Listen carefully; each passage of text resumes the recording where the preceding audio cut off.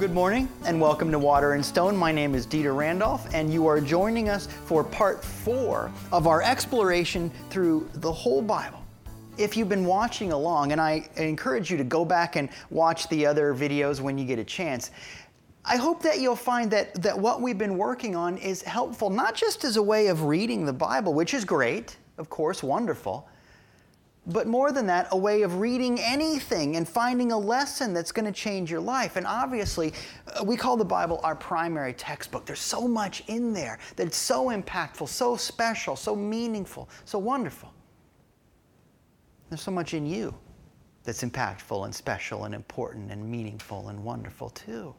And man, when you can bring those two things together, things really change. And if that sounds good to you, well, you've come to the right place. So let's get into it by beginning with our opening prayer. God is and I am. I stand on holy ground. Right here and right now, there is truth. Right here and right now, there is freedom. Right here and right now, there is life. This is who I am. I am ready. From now on, I speak the truth. From now on, I choose freedom. From now on, this is my life. The unstoppable love of God prepares the way. I am ready. And so it is. In Jesus' name, amen. So today, we are going to talk about Moses. Perhaps you've heard of him. There's a lot to talk about in the Moses story, but we don't have time to talk about everything. I actually really kind of like the Charlton Heston movie, The Ten Commandments. There's a lot in there, and a lot of it is pretty good. And it's a fun movie anyway. We watch it in my family every year around Easter time. But for right now, we're going to talk about two big stories, two big moments in the Moses narrative. We're going to talk about Moses in the burning bush, and we're going to talk about that moment when the Red Sea is parted. And those two things really bookend wonderfully the message that we have to look at together. Overall, throughout the experience of Moses, there are two big important pieces of this puzzle, and we see them over and over again. It's really part of the message here. Part 1, God wants His children to be free. I mean, think about everything that you can remember from the Heston movie or from what you knew in Sunday school or whatever, over and over again, that message. God wants His children to be free. God wants you to be free. Remember at the beginning in Genesis when God said that the essence of you is good and very good? There it is.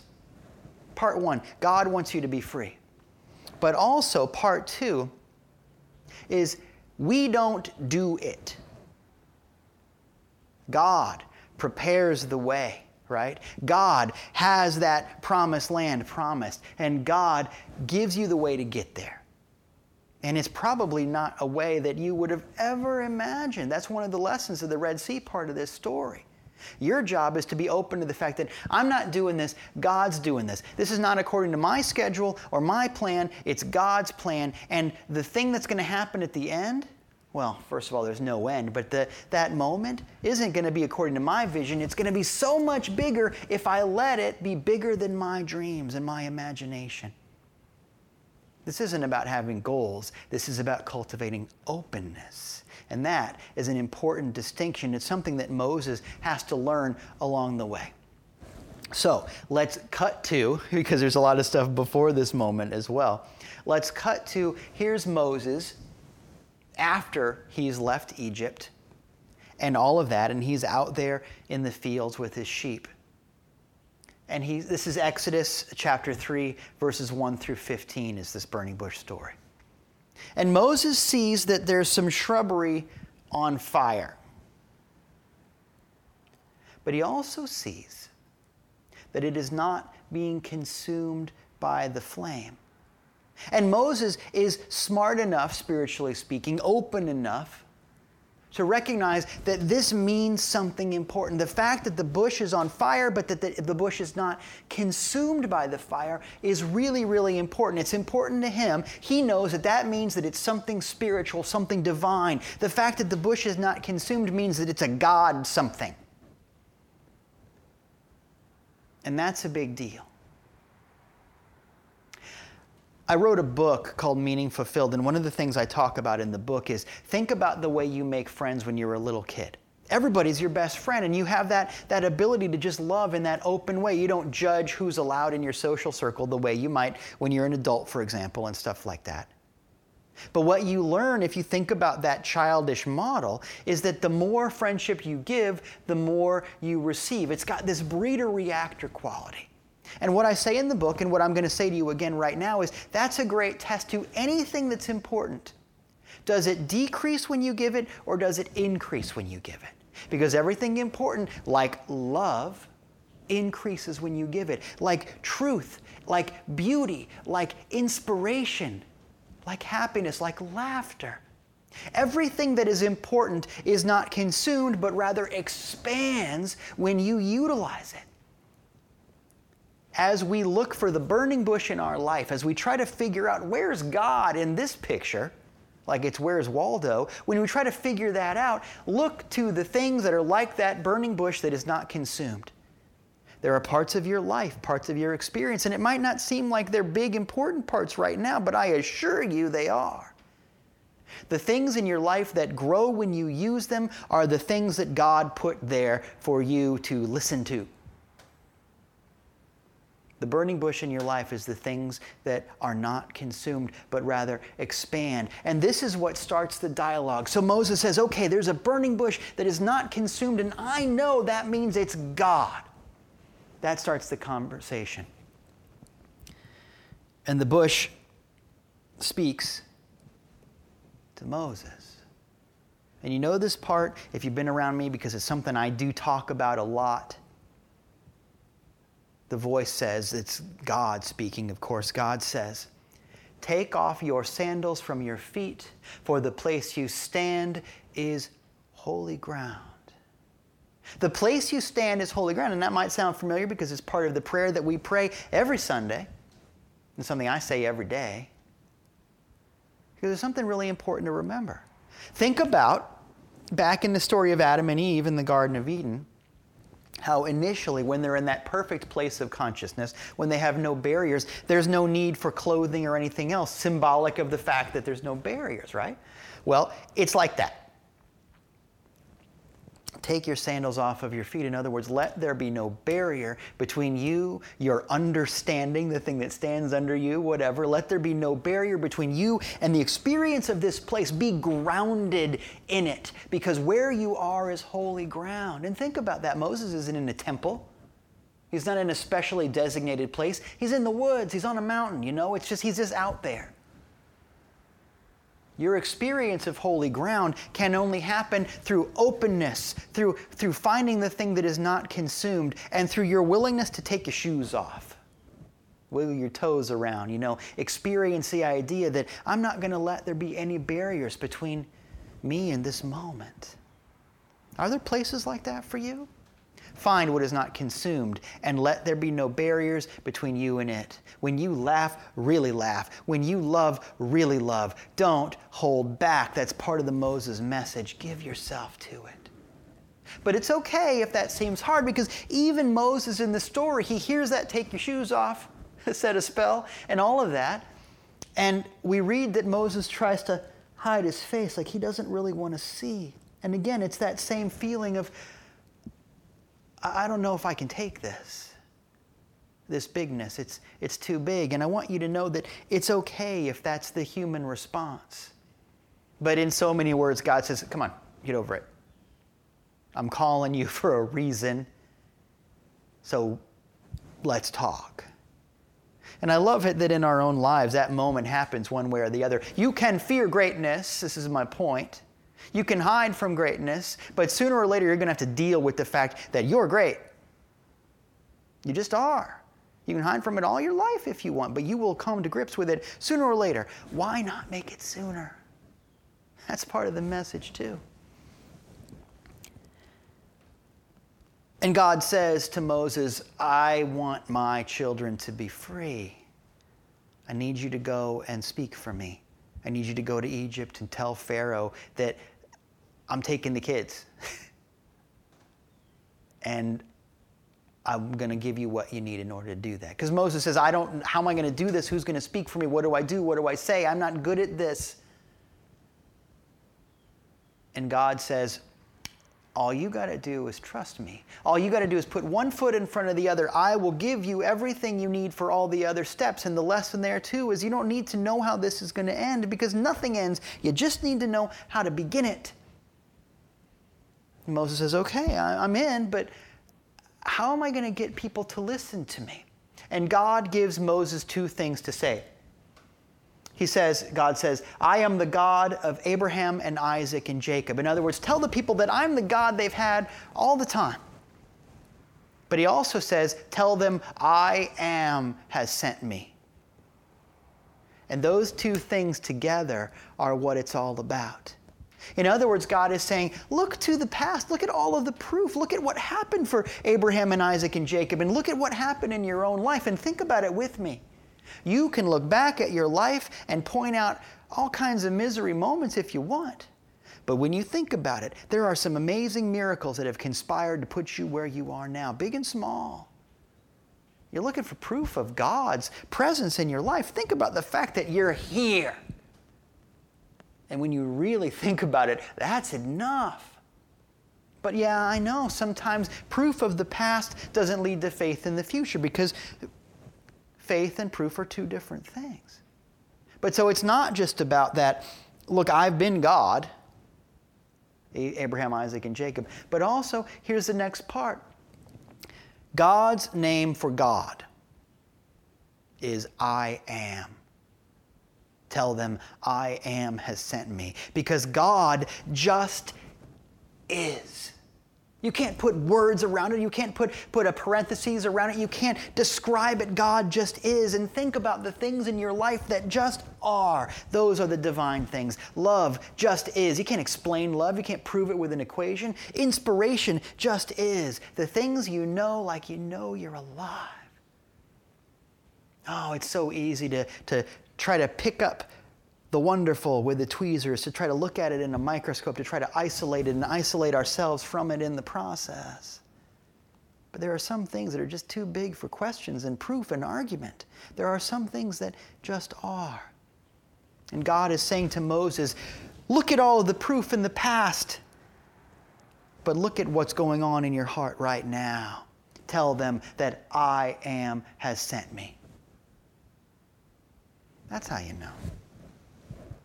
You know, because in that moment, God is moving past material proof and into unconsumed experience. That's how you know. You know because it's not consumed by the fires of life. You know because it's that thing that has been with you through all of those moments when everything else got taken away. Something remained because here you are. And you know because in that moment of I am that I am, there is something that moves you, that thrills you, big or small.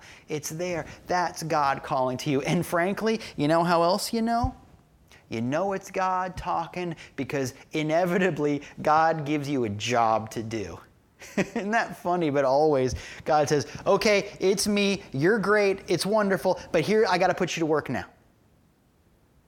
Last week we talked about Joseph, and one of the qualities of Joseph is that he works. Jesus says, my Father worketh and I work. You know it's the divine, you know it's God, you know it's Spirit calling because it is a work call. God never says sit still. So God gives Moses a job to do. And so Moses goes to do that job. And we can skip ahead a little bit in the story because once again, maybe you've seen the movie, the conversation with Pharaoh and all of the plagues and all of the stuff that happens. And Passover. It's not that it's not important. It's that we only have so much time. And through what we do talk about, I bet you can go back and get some meaning out of the other stories that we can't cover that maybe you never saw before. But so, cut to Moses and the Israelites are there at the shore of the Red Sea. They got away. They're led by a pillar of fire at night and a pillar of smoke or cloud by day. And this is to remind us that God prepares the way. This is God's plan. This is God's providence. You want to be the kind of person that can see the pillar, be the kind of person who is looking for all of the things that we talked about in that burning bush recognition moment. But something happens. It's not a clean getaway. Initially, once again, you see this in the movie too. At first, they're allowed to go. The Israelites are allowed by Pharaoh to just go. I'm sick of these plagues, and I'm sick of you, and all of that stuff. Just go. But the Bible says that the Lord hardened Pharaoh's heart. It actually says it several times in and through the story of the plagues. It was like he was almost going to be convinced, Pharaoh, but then the Lord hardened Pharaoh's heart and he wasn't convinced. We see that over and over again. Pharaoh was going to let the Israelites go, but the Lord hardened Pharaoh's heart, and Pharaoh decided to send his armies after the Israelites and bring them back or kill them or make them feel guilty or something. I don't know. Something bad. And it might sound funny, right? God wants his children to be free. Why would the Lord harden Pharaoh's heart? Why wouldn't he soften it? What? But when you think about it, it's no different than Moses averting his eyes at first when the burning bush comes. It's no different from Adam and Eve trying to hide from God in the Garden of Eden. It's that moment where if I'm not ready for it, for greatness, let's say, for love, for promise, for spirit, for God, if I'm not ready for it, then I'm not going to act ready for it. And in fact, greatness can make you more of a jerky person if that's how you're inclined. Because the message is we respond to life according to what we think we are. It's something that I've said to you in the past. We respond to life according to what we think we are. If you're no good and you experience good, you're going to assume it's a trick. If you're a jealous person and you experience greatness, you're going to be more jealous, right? It's like that. The Lord hardens Pharaoh's heart. In other words, all of the beauty and all of the love and all of the wonder of this, the miracles that happen, the magic of it all, the power of freedom, and the children of Israel rejoicing that they just get to live their lives. That beauty, the miracle of that first Passover, everything. If you're the kind of person who can't see it, then yeah, of course it's going to harden your heart. It doesn't mean that God's pulling a fast one. It means that Pharaoh needs to grow up.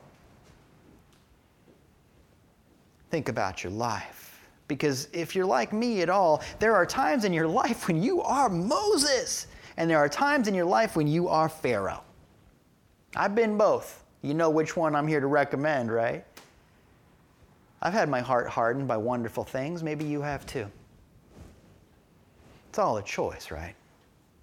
But so anyway, if you're centered in ego and fear, spirit, potential, greatness can harden your heart. And that's what happens to Pharaoh when he sends the armies out to go get those Israelites. And there they are, backed up against the Red Sea. What would you do? Just think about it for a minute. What would you do in that moment?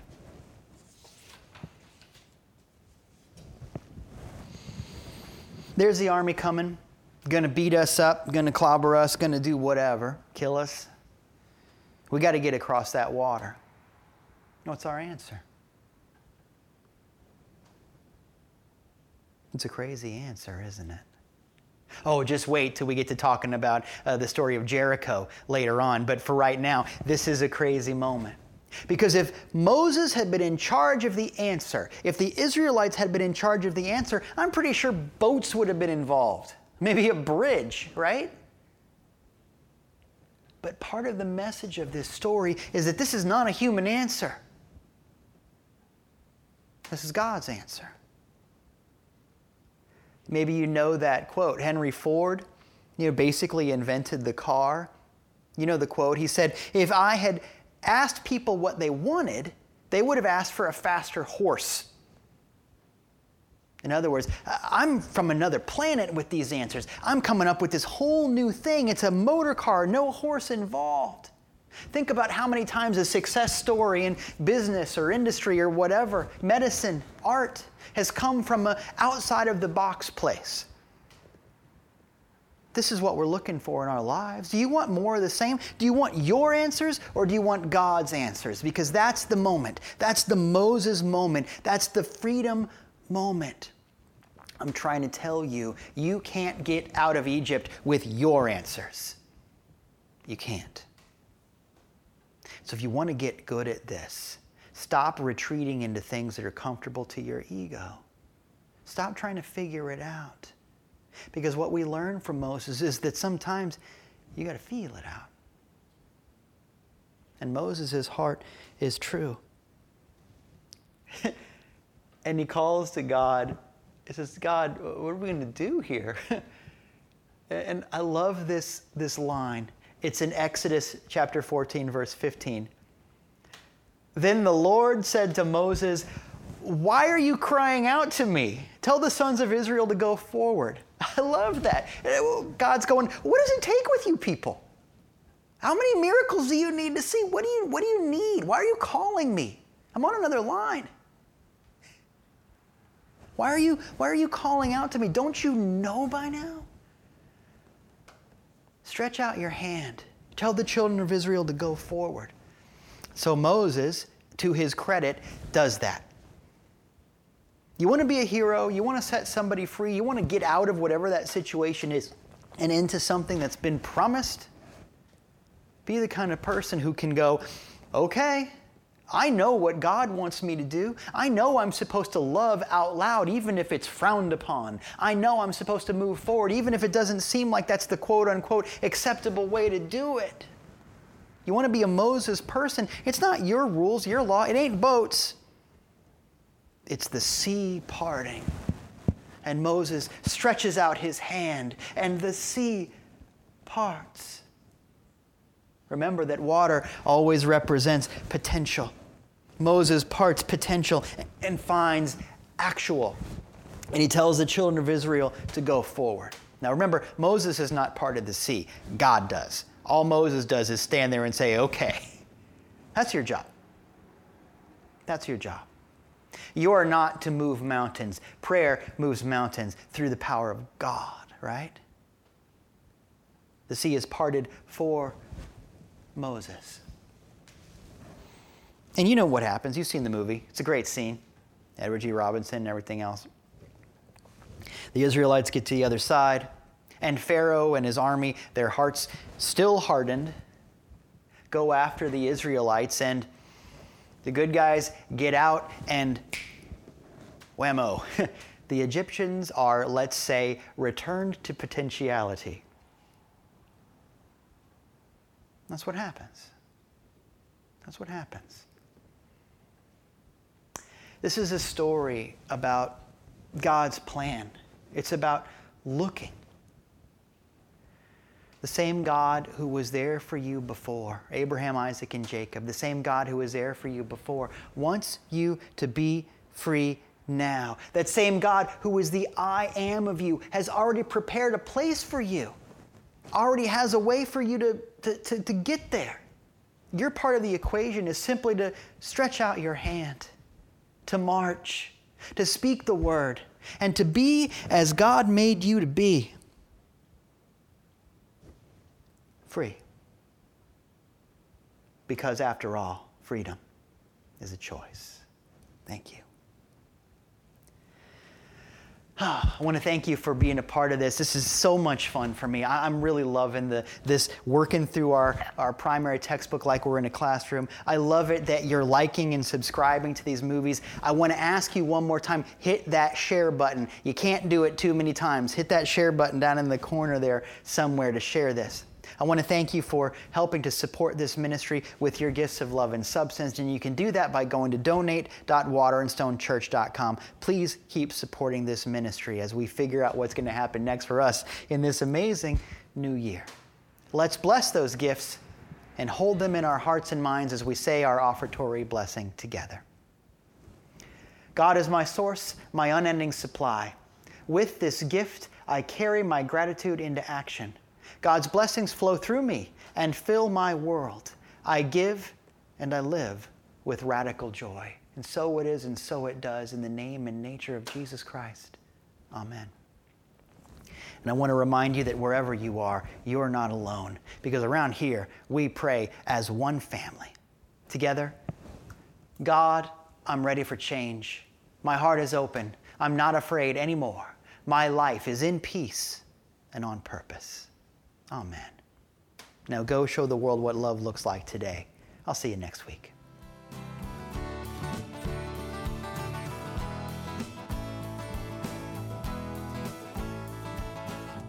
Hey, this is Dieter Randolph, and I just want to thank you for taking the time to listen to the lesson, and hopefully for taking some time to apply what we talked about in your life. That's where this really happens. I love the idea that church isn't something that happens to you, but rather something that happens through you. What you do, based on what you've heard, can change your life and really change the world. This is just the beginning of a bigger journey, and if you want to continue your journey with us, I'd love for you to like and subscribe us on YouTube, where you can watch the videos. Come join us in person. Our street address and all kinds of information is at our website, waterandstonechurch.com. All of that sort of thing. If you want to give electronically, that's where to do it. If you want to connect with us on social media, and you really should, do that there, waterandstonechurch.com. Thank you for being a part of this work.